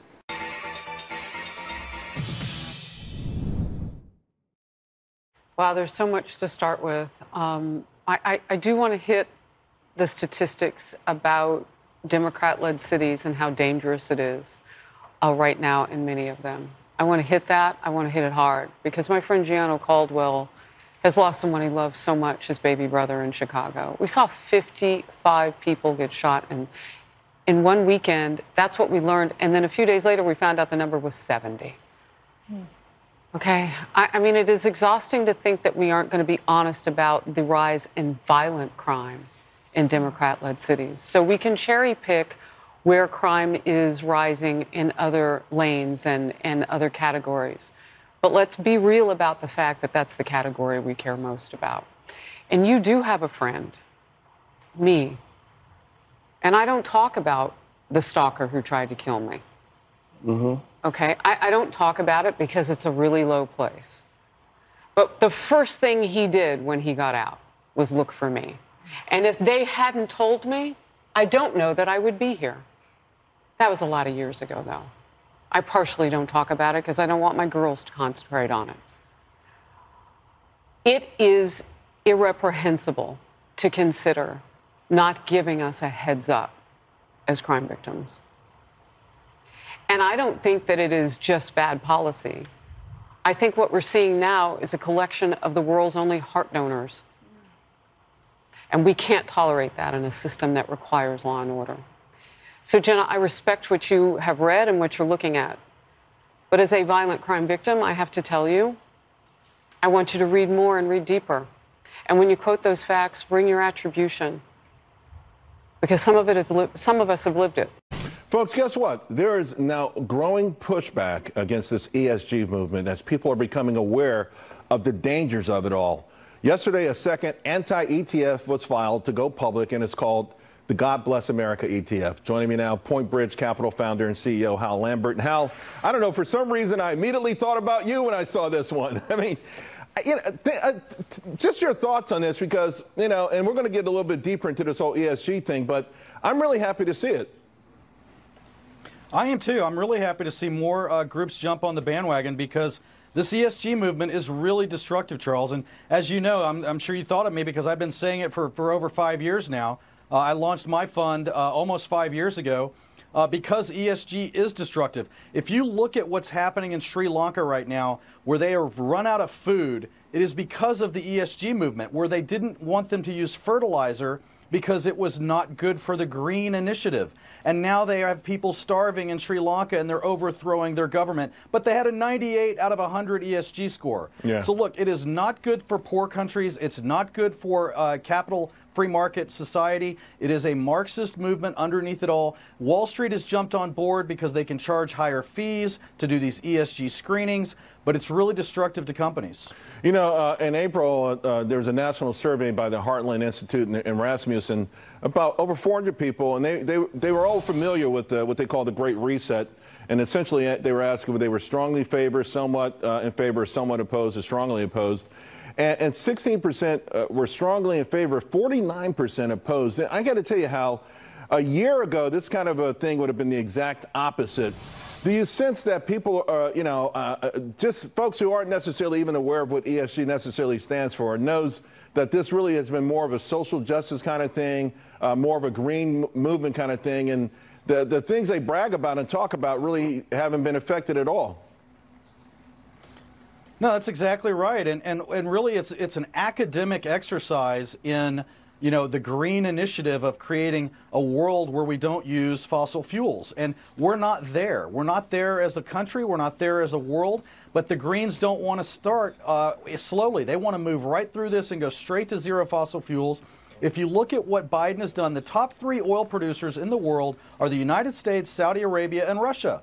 And the Biden administration has attacked all 3, basically. We know what's going on in Russia. He's attacked the United States oil and gas industry. You have corporate America not wanting to loan to oil and gas companies because of the whole ESG movement. And then you have the Saudis, who he's called a pariah state, and is siding up with Iran on the Iran deal again, which the Saudis don't like. Yeah. Let me just say one thing, Charles. They're talking about lower oil prices because of demand destruction. I give it 50-50 that the Saudis at some point cut production.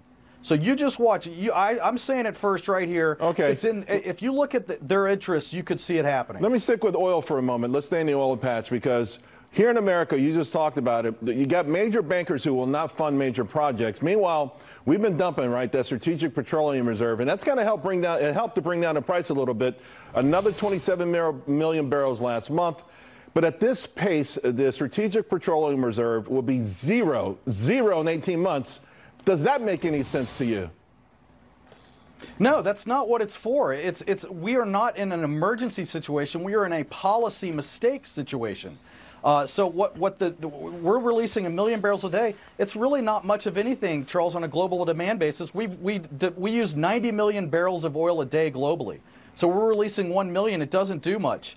And so, yes, we will be out in a year and a half if we keep it up. This is all to try to get some pricing down before the election in November. Yeah. That's not what this is for. It's a hell of a price to pay to try to win an election. Hal, you were ahead of everyone. That's why I thought of you. Talk to you again soon, my friend. This is 538. They're liberal.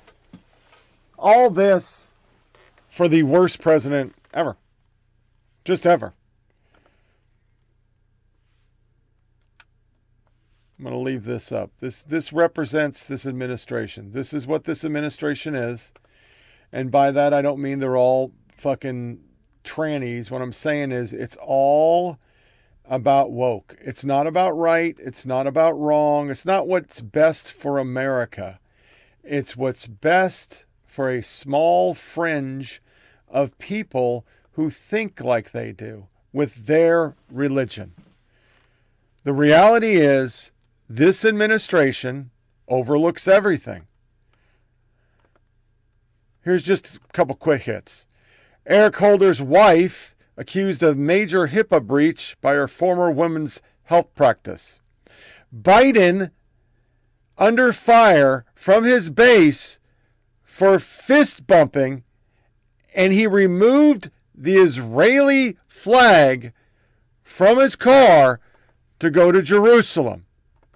Here's a Tapper soundbite where they're just astounded that he would touch anybody from Saudi Arabia. Democratic Senator Chris Coons of Delaware, who's on the Senate Foreign Relations Committee. Senator, I want to start with your reaction to what President Biden said he told the Saudi crown prince. Was that enough, do you think? Well, Jake, no one has as strong a record in the Senate as vice president and president as Joe Biden on human rights. And I did not get to hear his press conference. I was on my way in here to this studio. But from what I've been able to pick up in the last few minutes listening to your broadcast, I am encouraged. I fully expected him to directly and upfront at the beginning of the meeting raise with MBS the brutal murder of Jamal Khashoggi, tell the Crown Prince that our intelligence community has concluded that he's responsible, and to, going forward, sustain pressure on the Saudi kingdom, on their leadership, on MBS, for a change in their human rights practices. There are many other concerns we've had over the years about the war in Yemen, about domestic policy, about their regional influence.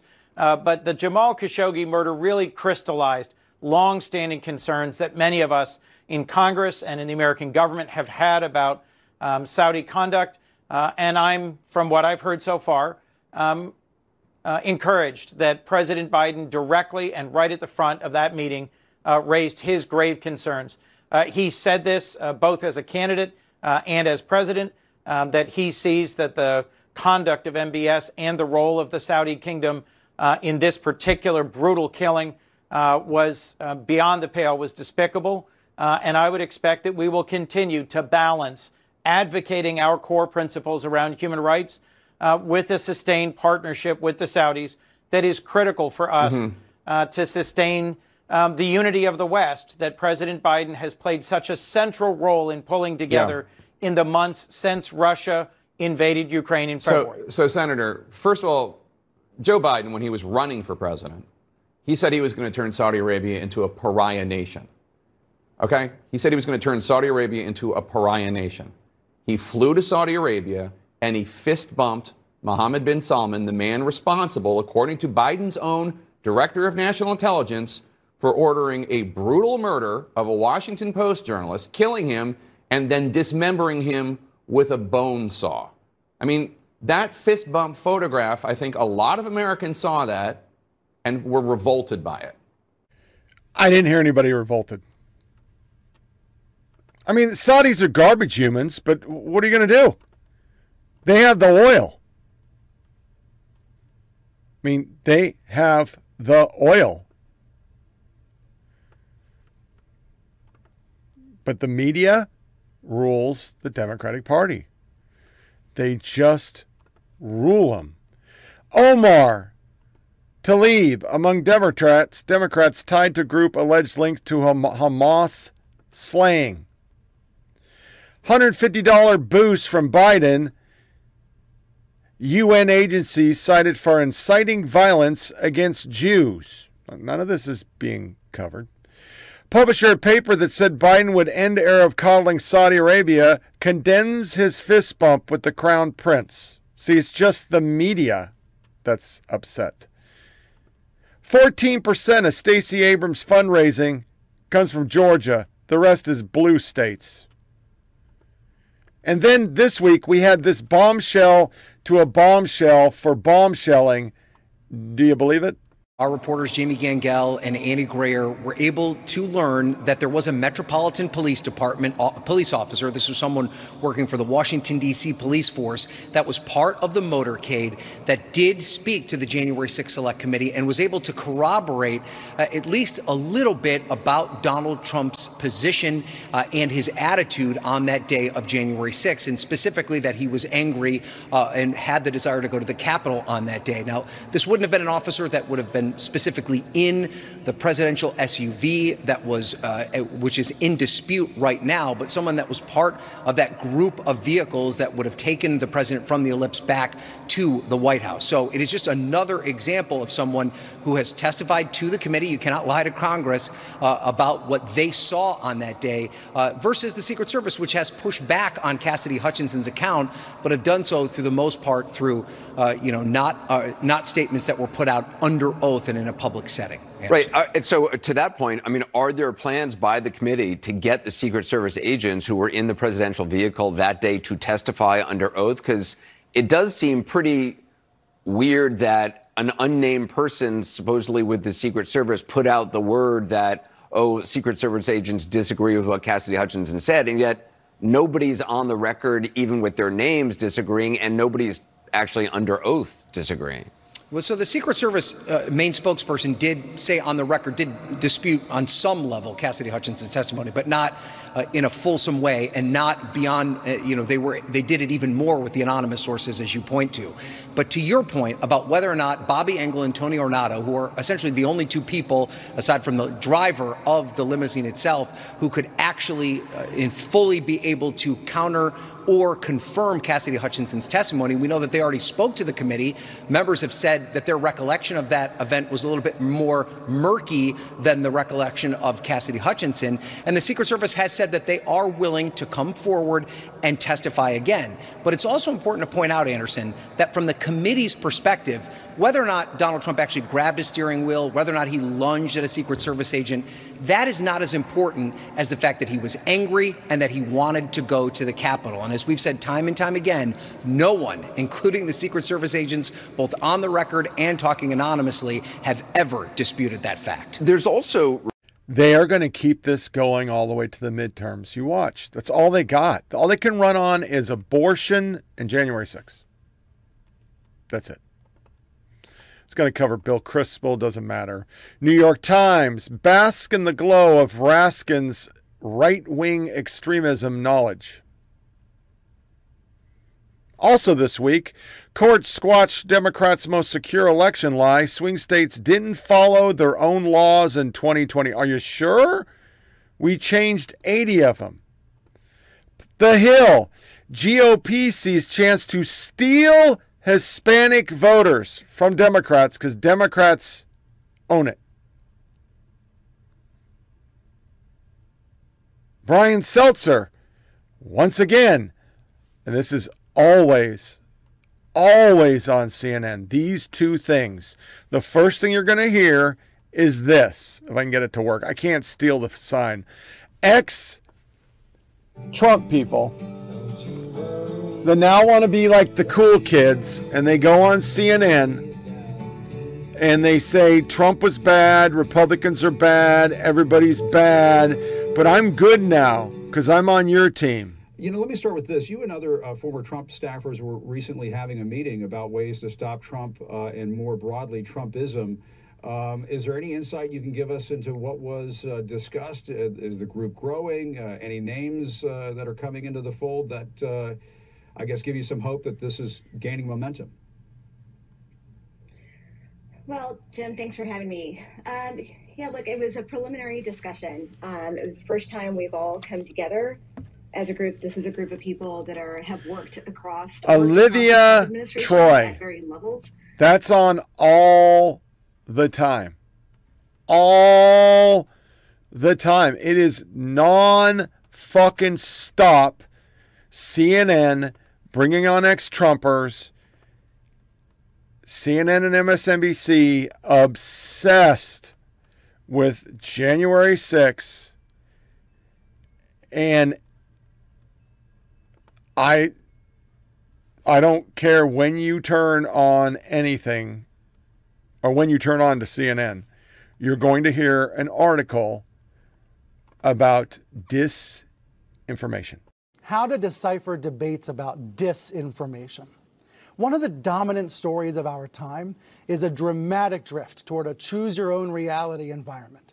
People are swimming or perhaps drowning in a sea of information, some of it straight-up disinformation, meaning something that's made up on purpose, designed to deceive you. Disinformation is a real thing, a real problem, but it's almost impossible to have a conversation about it. This quote from the AP explains why. As trust breaks down, polarization and anxiety increases, creating opportunities for people pushing their own alternative facts. So in the case of disinformation, the term, a real thing, that term has been misused, weaponized, watered down, distorted, to the point that, as the New York Times said this week, disinfo has become yet another untouchable problem in Washington, D.C. And that didn't just happen by accident. It happened in the pursuit of power. Some progressives have overused the term disinformation, way overused it. Some conservatives have rejected the term altogether, even while spreading BS. Let's show some specific examples of this, okay? President Biden, he's had it bad enough lately without people lying about him, but here's PolitiFact checking a recent viral Facebook post claiming Biden was facing impeachment amid high gas prices.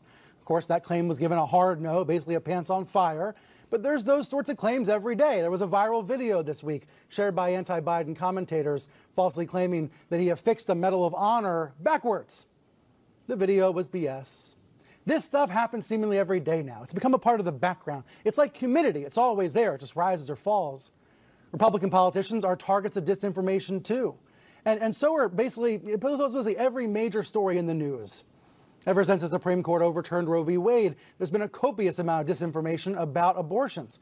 Some experts are, quote, worried that abortion misinformation and intentional disinformation will only increase and make it harder for people to receive care. There are also national security implications to disinformation all around the world. That's why the U.S. Department of Homeland Security recently tried to create an advisory board, what it called a Disinformation Governance Board. But that board quickly collapsed. It came under fierce criticism, including from Fox and right-wing media. The government did a horrible job of explaining what the board was supposed to do, and so it put it on pause, which is government speak for it's going away, it'll never come back. So, if the government can't even have a real conversation about disinformation, can't even have an advisory board to talk about it, that's a tough situation to be in. I thought Paul Barrett said it best. He's a deputy director for the Stern Center for Business and Human Rights at NYU. He told the Times, quote, "We're basically at this point unable to have a calm discussion about the problem. And there's a weird circular looping around effect. The problem itself is helping make us unable to talk about the problem." Think about that, right? The disinformation problem is making it harder to actually talk about the disinformation problem.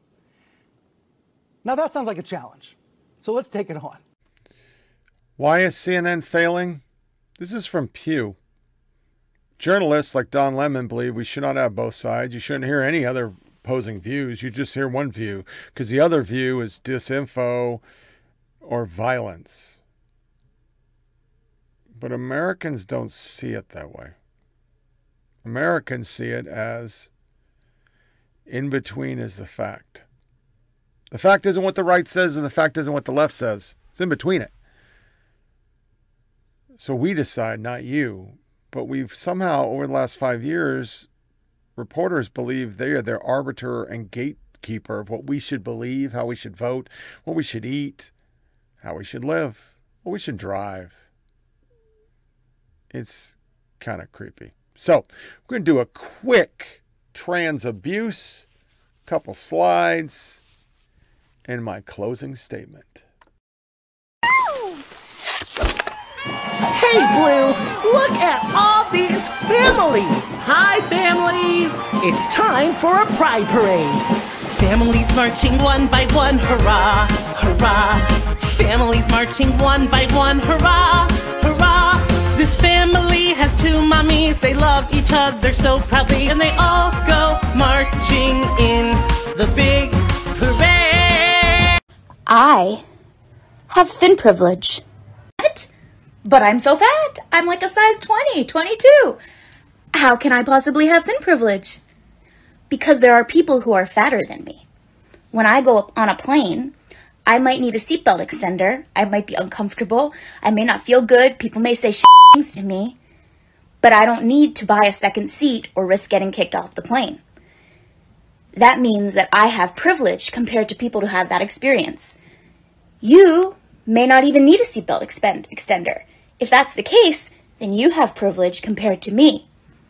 Somebody who is a model size may have privilege compared to you, but that doesn't mean you don't have any privilege. Almost all of us have some thin privilege. It's a spectrum and it goes by degrees. Sacrifice myself for the greater good. Why, you may ask? Asian women can single-handedly cause the white genocide that they are so afraid of. With 2.25 billion Asian women and 500 million white men, baby, it'll only take 2 generations. In 2 generations, there will no longer be any blonde-haired, blue-eyed brats. I will pass on this hair, these eyes, this skin, and my babies will be Asian. They will learn my language, and they will not be white. So try me, Chad. I welcome your fetish, because me and my Asian army will fuck you out of existence. Peace.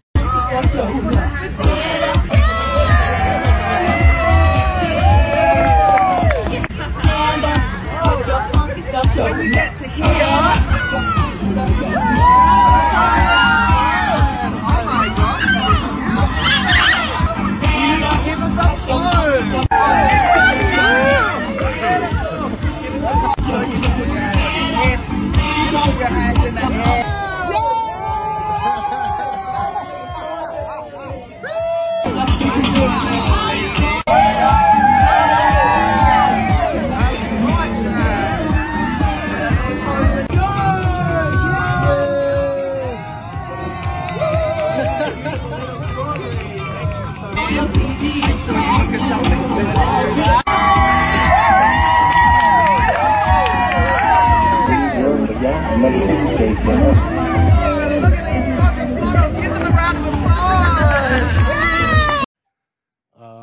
Tonight, I'm going to give a sampling from 3 books that are in our libraries, the Fleming School and the Oak Leaf School. And then we can discuss, you can discuss the process by which these books get on the shelves, because there's a Clay County employee that got paid to put this book, Lucky, by Alice Sebold. I'm going to read things. If there's children watching, cover their ears. He began to need I'm going to stop you right there, sir. I'm going to stop you right there. Turn the microphone off. Turn off his microphone, please. I've told you I'm stopping you. The reason I'm stopping you is because these meetings are, if you'll hush your mouth for a minute and listen instead of just talking, you may learn something. Well, the problem is, sir, is these meetings are broadcast. There are people at home that are watching it on YouTube. There are people that are watching it on community television. Are you going to listen or are you going to run your mouth? And you'll get it back. But you'll get it back to talk about something besides reading pornography into a public television set. Well, let me explain something to you. There are federal and state laws that prohibit you from saying the things that you're getting ready to say on television. There are state laws that prohibit, and federal communications laws that prohibit you from publishing these things to a child. You don't have the ability at this point to determine who's watching the television show, and for you to say, everybody cover your ears, just doesn't cut it. If you go to television and you look before anything that comes on that's offensive, they have it graded as R, NC-17, PG, or G, or X. Now, if you put something on the television without that, you are violating state and federal law. Number one. Number two, if you'll hush a minute and listen, you'll learn something. Okay? There are ways for you to have this removed from the library and to have it reviewed. You know what? You're finished. You can count on being sued. Seems to me that you think you can supersede the United States Constitution. I've got news for you, School Board President Benito Mussolini. Your power does not supersede that of the U.S. Constitution and the First Amendment rights of the citizens of this great nation. Let's be very, very clear who has the power. Mr. It is Campbell, not government policy. Do not warn me or do not interrupt my time. This is my comment, not your comment. I'm quoting to you now from the United States Supreme Court 1964 case, New York Times versus Sullivan. This is constitutional case law in this country. This nation is founded on the, quote, profound national commitment to the principle that debate on public issues shall be uninhibited, robust, and wide open, and that it may well include vehement, caustic, and sometimes unpleasantly sharp attacks on government and public officials. That's constitutional case law in this nation. I don't have to be nice to you. Nobody behind me has to be nice to you. If you don't like living in the United States of America, then you can all move to Russia, Cuba, or China. This is the First Amendment. My right to critique your fascism, which is what this is constitutionally protected. We've got the school board president saying she'll do better at hitting the mute button in blatant violation of the Constitution for her lobbying and her advocacy of unconstitutional censorship. I want you, the school board, to terminate the employment of Dr. Charissa Gibson with immediate effect.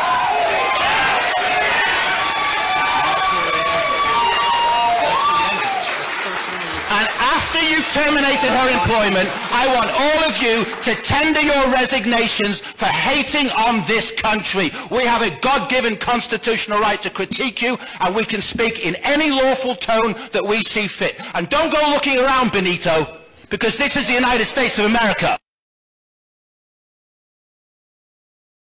One of my toxic traits. So whenever I see a car with hella Trump stickers, or really any sticker that I don't agree with, I fuck with it. I cut it off, I don't let it on the merge, and that brings me joy.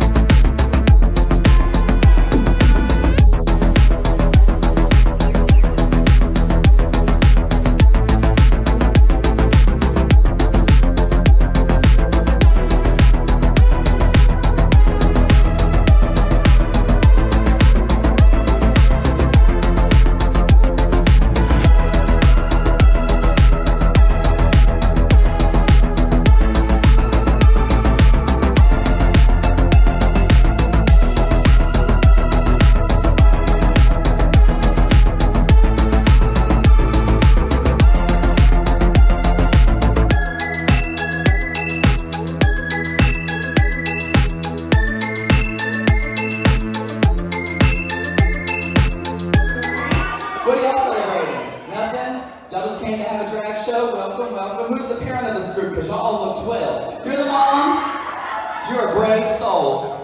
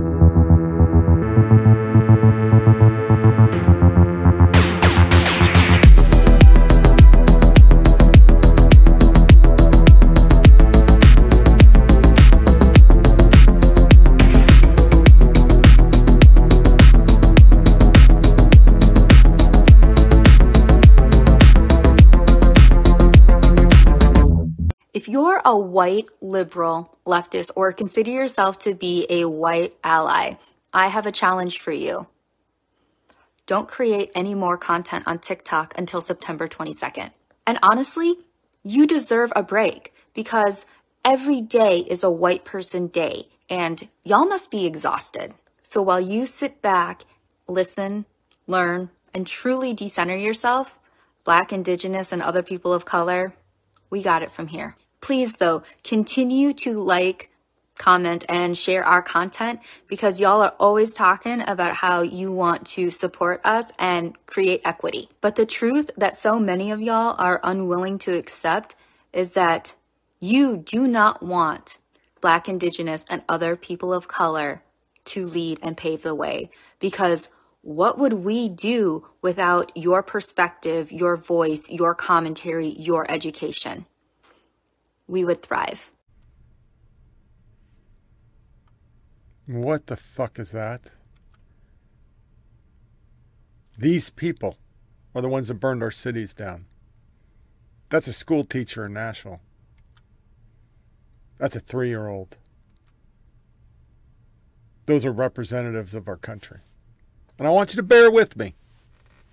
What is the difference between what we're seeing right now on our media, on Disney and cartoons, and this? I love Mississippi.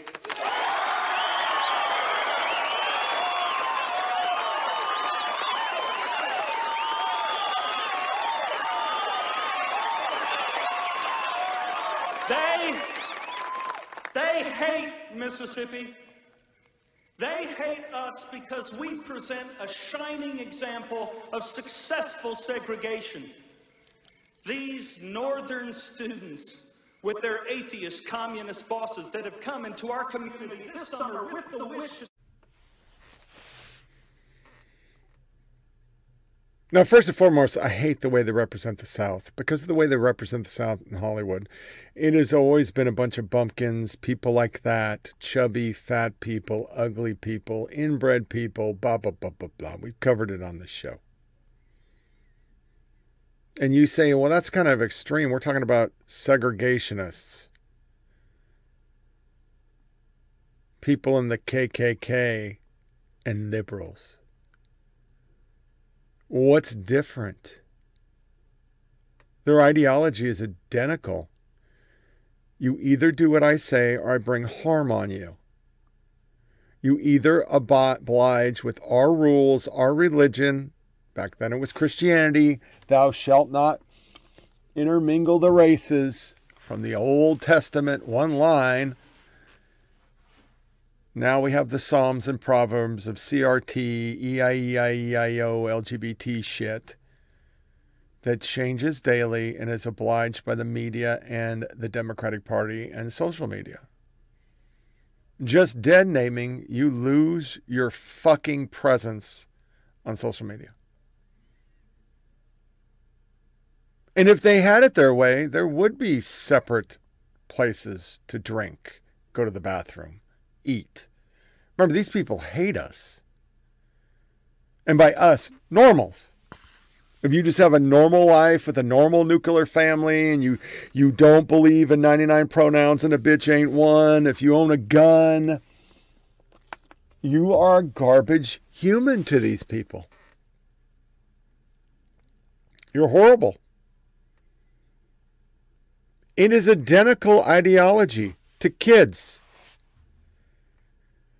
Growing up, all of us have seen the KKK, rebel flags above crib fucking documentaries cooked up that there's so much racism in America.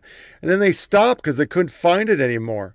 But we just had a whole administration. That's a whole premise that the biggest threat to America is white supremacy. When we all know the biggest threat to America is liberal supremacy. Their ideology has gotten more people killed in the last fucking 6 years than any white supremacist thing. They talk about genocides and dumb shit. They have no proof or annotations to show it. 9 times out of 10, the transgender person was beat up by their gay lover, not some white dudes. Matthew Shepard was a drug deal gone bad. The paper that broke it had to redo it.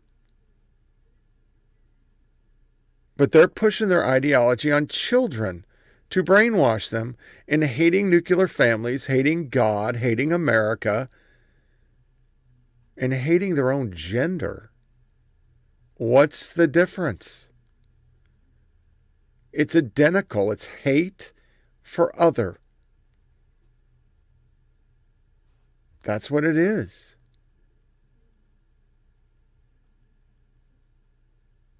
So for our lighter fare, Maya Flores decided to talk back to the taco lady, and I thought it was pretty funny.